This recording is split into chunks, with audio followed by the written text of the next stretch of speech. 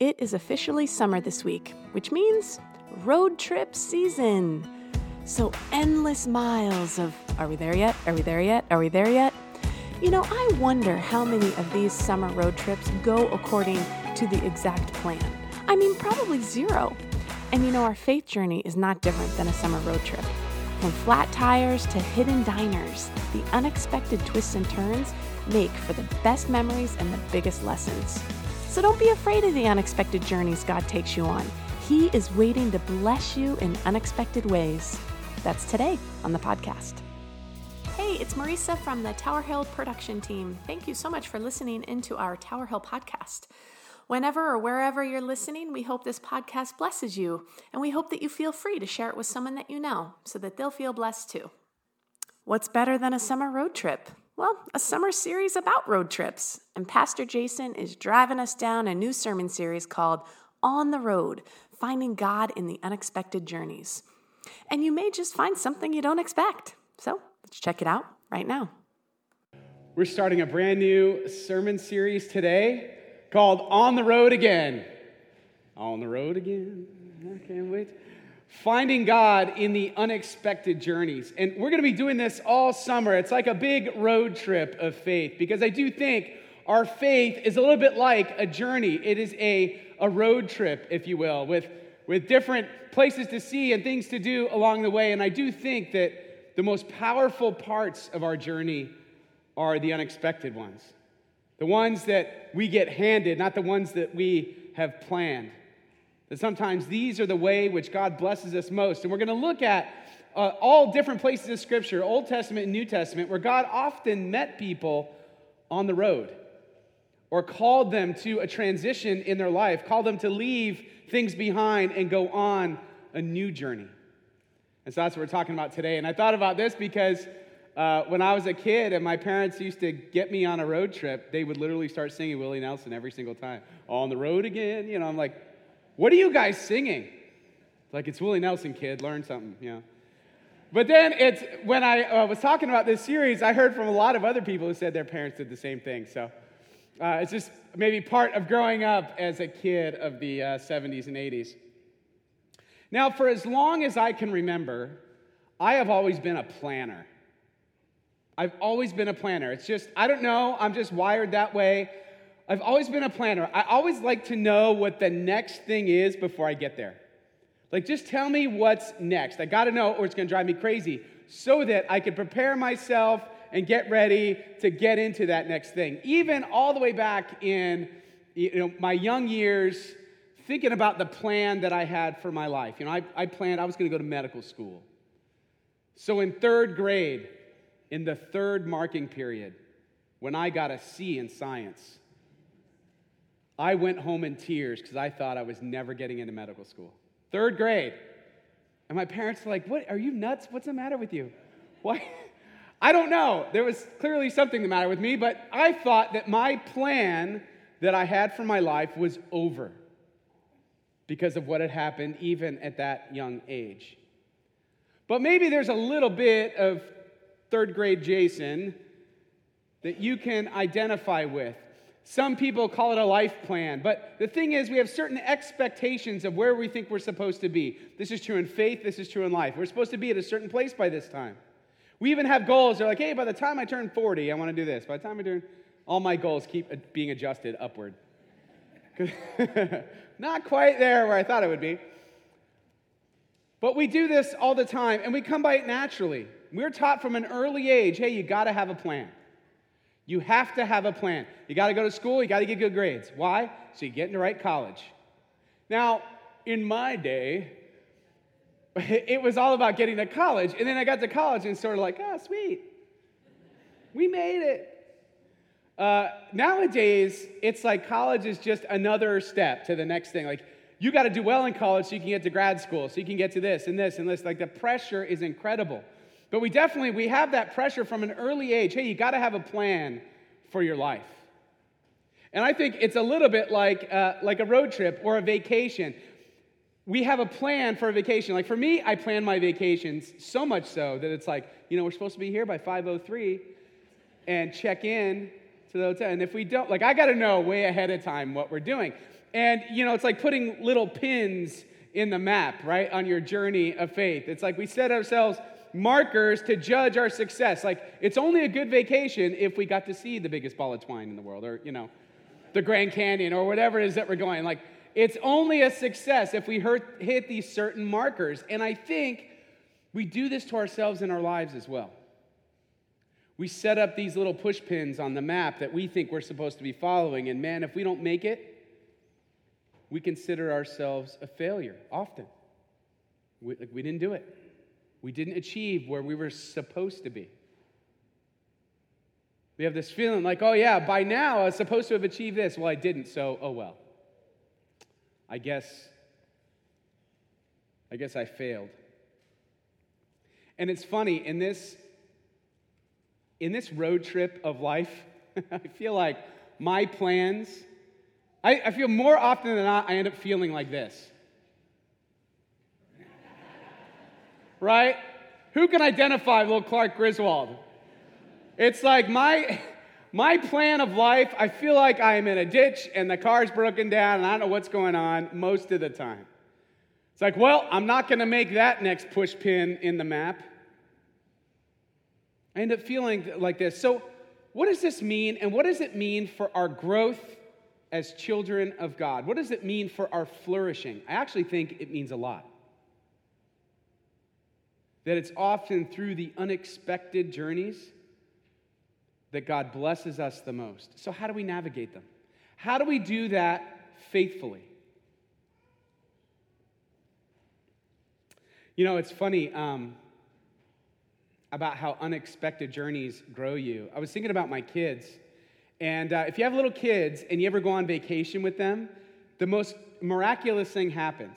So you go on vacation with little kids, and all of a sudden, it's like they mature or develop in front of your eyes on vacation.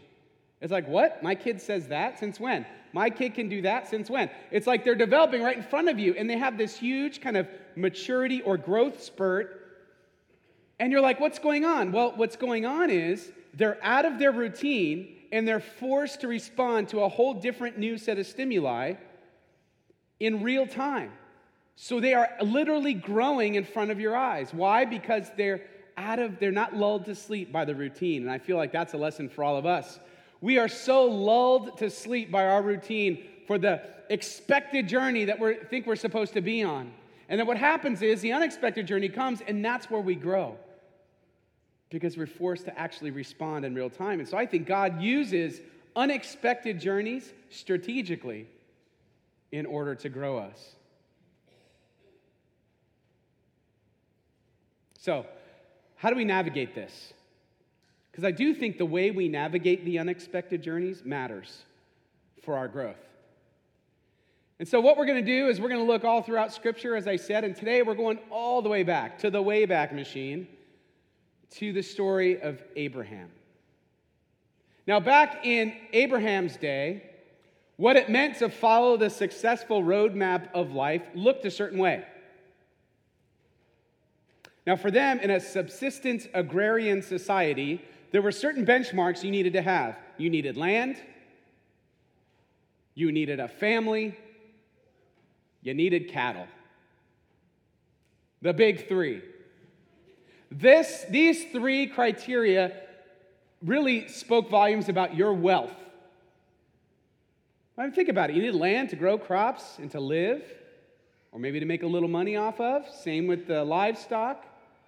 And you needed to have a family to pass that down to. How interesting, on Father's Day, we meet a man who couldn't be a father. We meet a man it was determined that they couldn't have children, Abram and Sarai.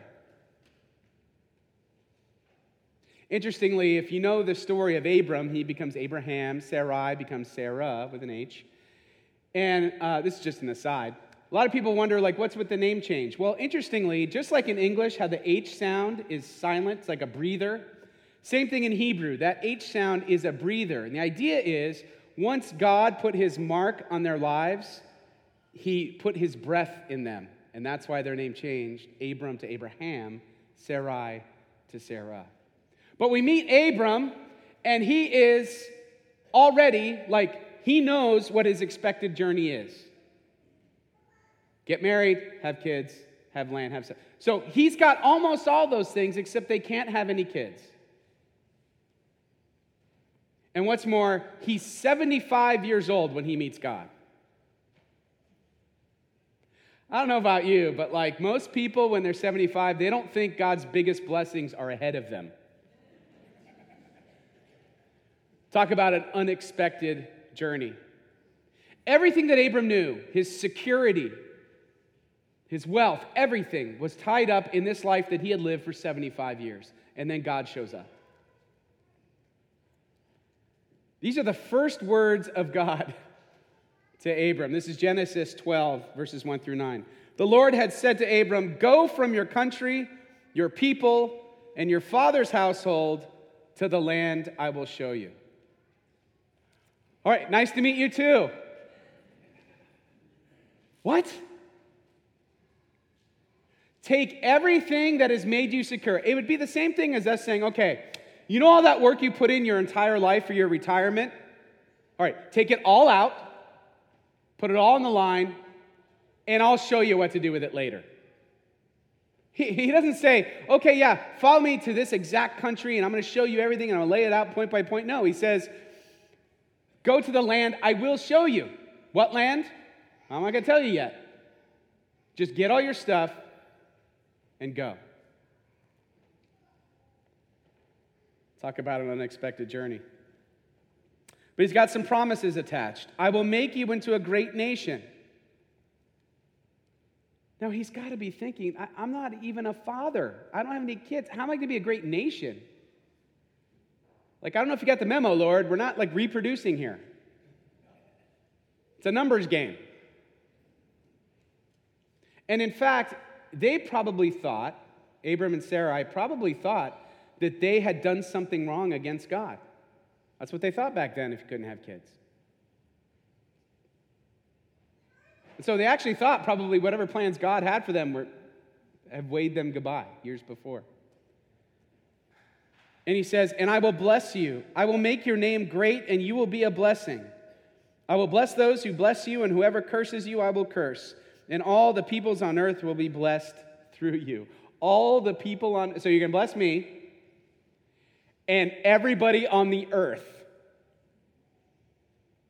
Because I'm supposed to take all my stuff and go somewhere that you're not going to tell me where. This is getting better and better. But I think the next verse speaks volumes about the kind of person that Abram was and why God chose him. Verse 4, so Abram went. Doesn't that say it all? Abram went. He believed. He said yes. I'm sure it seemed crazy. So Abram went as the Lord had told him, and Lot went with him. Abram was 75 years old when he set out from Haran. He took his wife Sarai, his nephew Lot, all the possessions they had accumulated, and the people that they had acquired in Haran, and they set out for the land of Canaan. And they arrived there. Abram traveled through the land as far as the site of the great tree of Moreh at Shechem. By the way, I have no idea what that is. Apparently, the people who heard this story knew exactly where this great tree was. It was meant to tell us he already went a long way. At that time, the Canaanites were in the land. The Lord appeared to Abram and said, to your offspring, I will give this land. Now, notice what happened. This is easy to miss. Notice what happens here. The Lord reveals to Abraham which land he's talking about to his offspring in the middle of the journey, not at the beginning of the journey. This is how God works with the journeys of our lives. He calls us out. He says, trust me. Put everything on the line. Risk for me. I promise you, I'm going to bless you.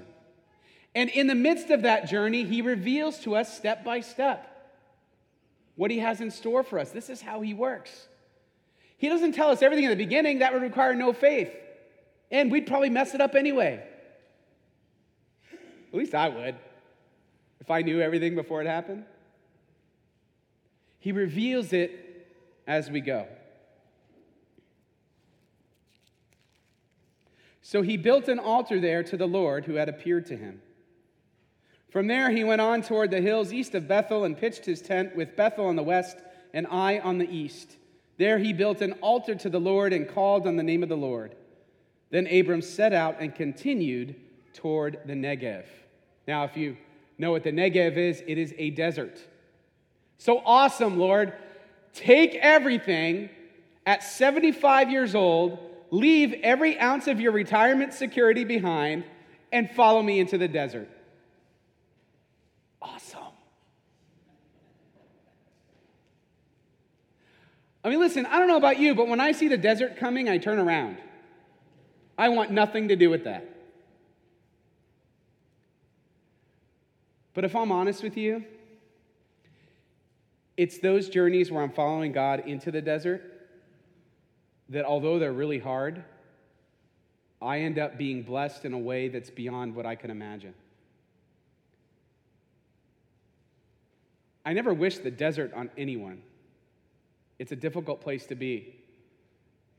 But sometimes it's the necessary place in order for God to bless us, in order for us to flourish, in order for us to grow and move forward.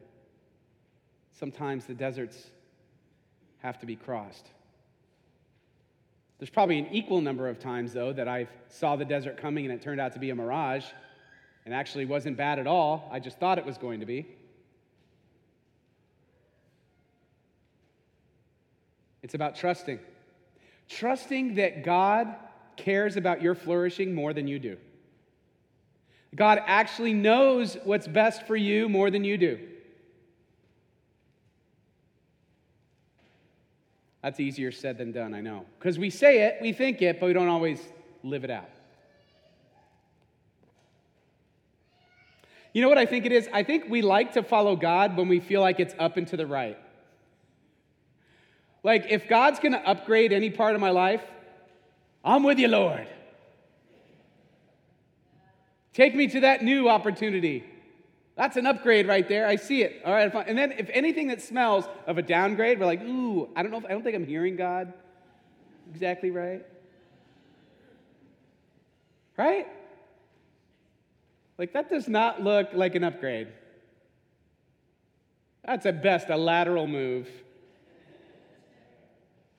But the problem with that is that we see things through our human way of thinking. We don't understand what there is for us on the other side of that. We don't understand what God has planned. We have no idea.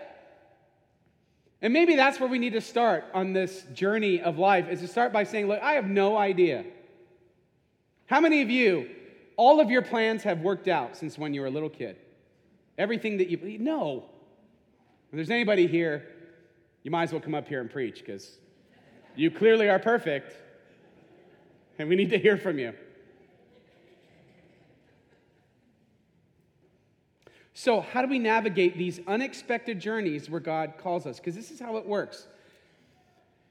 I've never heard God speak to me in an audible voice. I've never heard that. But I feel it inside as if I heard it on the outside sometimes. Sometimes it's so strong, it's as if He has spoken it right directly into my heart. He bypassed my ears, because I'd probably hear it wrong, and He went right to the heart. And I feel so compelled to follow that journey that I feel like it's very clear to me that I'm supposed to leave and go. I think what happens, though, is so oftentimes we feel that feeling, but we say no. Or we say, God, that's awesome. Let me finish what I'm doing over here, because I got this whole thing going on, and then I'm going to come back and I'm going to do this other journey that you have for me. Only to discover that once we actually remember to come back, the opportunity is no longer there. We're already on a different road. The road doesn't just stay the same and wait for us. It's time-coded. These things that God calls us to do, we live in real time. Now, it's like the waves of the ocean. I know there's a few surfers out there. You know that if you miss a wave, there's another one coming eventually.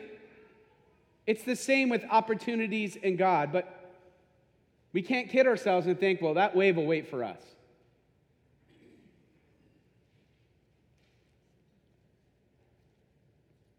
So here are some principles I think that we learn from Abram that help us in navigating the unexpected journeys. The first is this: when God speaks, we go. When you feel that pull of God, go. What would happen if we started saying yes to God more than we say no? Or what about this? What if you just said yes to God one more time this week than you did last week? Just one more time. What would happen over time? You'd have a transformed life on your hands. This is way easier said than done, but this is what must be done if we're going to grow, if we're going to live into that person that God created us to be. When God speaks, we go. The second is we must stay connected with God, just like Abram did. You notice what he did everywhere he went on that journey? He kept building altars. Why in the world would he do that? Because he was maintaining his connection with God so he can continue to receive instructions for the journey ahead. It's like spiritual Marco Polo. You're not going to hear anything if your head's underwater. You're constantly checking in. And what do I mean by that? I mean, if you don't have a regular way that you're connecting with God, you're never going to know where to go in your journey. So for me, what that looks like is, it's not like you have to, I've got to get to it. I got to read the Bible in a month. You set all sorts of lofty goals. That's not it. It's just daily connecting points. So for me, when the weather's nice, it's me going outside in the morning before anybody gets up, going for a walk around my neighborhood. It takes about 20 minutes. And I do some prayer as I walk. And by the time I'm done, I feel connected with God because I'm prepared to receive what he's trying to tell me, Marco Polo, in today's journey. And you do that over time, and you find yourself on the path that God wants you to be. And you find yourself hitting push pins in the map that are way beyond anything that you expected or imagined. And you wake up and you think to yourself, how am I so blessed to have this life that I've been given?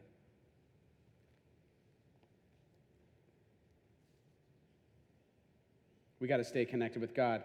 It's like a spiritual compass, right?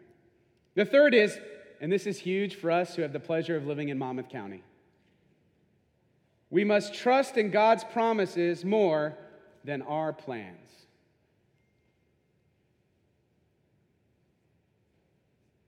We must trust in God's promises more than our plans. Listen, let's just be honest with each other. We have it good. Our plans have taken us really far in life. When I came here, I noticed a few things right away about coming and working for this church, 7 years ago. The first thing that I noticed was the people. You are smart. You are driven. You are successful. You are tough. I tell people on staff or who are new to staff, if they have any leadership to do, if they have to run a meeting or something, I tell them, I'm like, you better know what you're talking about when you go into that meeting. You can't just halfway prepare. They will eat you alive. Right? Because you guys are super successful. I mean, you have done well for yourselves.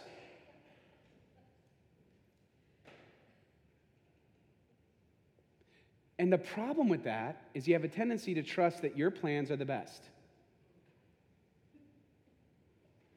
When you know what? You know, and you know when I'm going to say it because you know you felt this. Your plans will never take you there. They will never get you where you think you want to go. Your heart will never be at rest until it's at rest in Jesus Christ.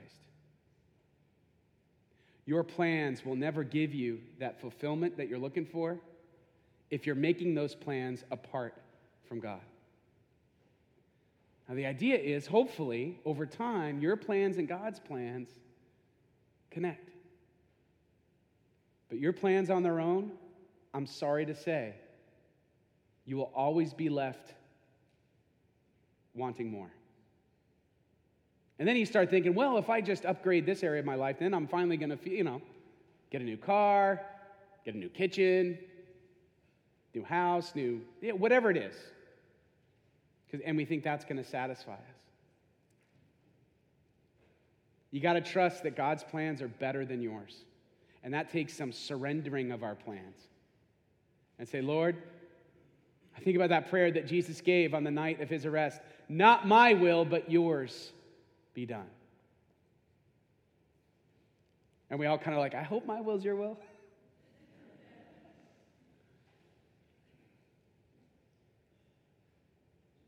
And then the fourth is, it's really about, kind of like our kids on vacation, is that growth is about discovery. And discovery happens when you're on a new, unexpected journey. You don't really grow through the journeys you're expecting.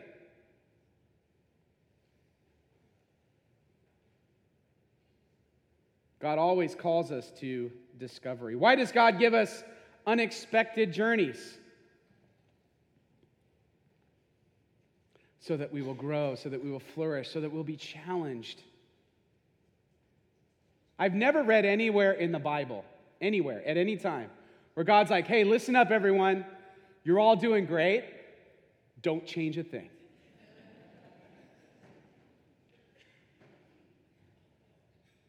No. We're always meant to grow, and a lot of that growth happens through the unexpected journey. I was thinking about this because I was thinking about my mom a lot. Whenever I think about my mom, I end up turning on the Beatles channel on XM radio. And I was reminded of this John Lennon quote, "Life is what happens while you're busy making other plans." John Lennon would probably hate this, but I think this is very spiritually true. The life that the Lord has promised us is often what gets sacrificed when we're making our other plans. That the real life that we're given is the life that comes from His plans. I want to close with a story about unexpected journeys. So let's go back in the time machine all the way to 1999. The thing I remember about that year was on New Year's Eve, right? Thinking like, there's this little part of me that's like, what if it does all end? I know some of you were on like projects to make sure that all the computers were good. And then, you had like the fear mongers in my life who were just like, everything's got a computer chip and everything's just going to go like that, Oh my gosh, what's going to happen? Well, I was thinking about that stage of my life. So I was a youth minister just outside of Philadelphia. I was living in a church member's attic. And what I remember about that situation was I couldn't fully stand because it was a low ceiling. And but it was a place to stay, and it was free, which was my favorite color. And so I had some clothes, I had a guitar, and I had a car that somebody gave me, and it looked exactly like a car that somebody gives you. It actually had no inside, I wasn't planning on saying this, it's just funny, that it had no inside like fabric on the door, so like the wires were just hanging out like for the automatic door. And the youth group kids thought it was funny to take the wires, put them in the back seat when they were there, and put my window up and down. So yes, I was also driving children in this car. Anyway, the Lord was with me. So, and it was soon after my mom had died, and I was feeling very depressed about life. I was feeling like my little push pins in the map of my life were a disaster. They had all been ripped out, and I didn't know what was going to happen. I feel like I was a failure. That, hey, by this age, I was going to be at this far, and I was about to go on this mission trip. So the mission trip we do with our kids here is the same mission organization I've been working with since 1996. And so my job then was to go and to lead worship for about 400 teenagers. I would go play guitar, lead worship. And it's a week out from this trip. And I was going to call them and say, I'm really not up for it. I'm in a bad place in my life. I'm not up for this journey. And I felt one of those God tugs saying, nope, you're going. And I remember distinctively being like, nope, I'm not. And then like a couple of restless nights of sleep, and I knew this wasn't just going to go away, that God was calling me to go. All right, And I start heading out to Altoona, Pennsylvania, where all God's blessings come true. Altoona Middle School is where we were staying, and the traffic was really bad on the turnpike from Philadelphia to Altoona, and I was late. The idea was the entire staff gets there at 5 o'clock so that they can go out to dinner, get to know each other before receiving all the campers the next day. I was late, and moreover, I was late for a free meal, so I wasn't happy. And I get there, and I meet the custodian, who takes me around and gives me a tour. There was one other person that was late. It's my wife, Karen.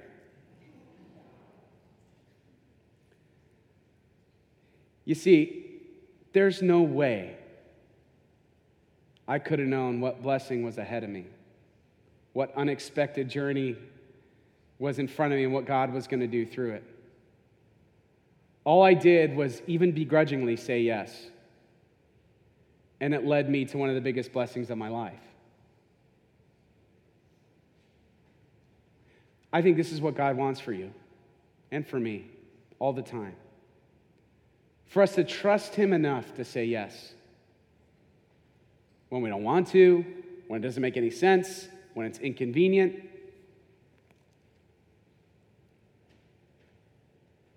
Don't be afraid of the unexpected journeys.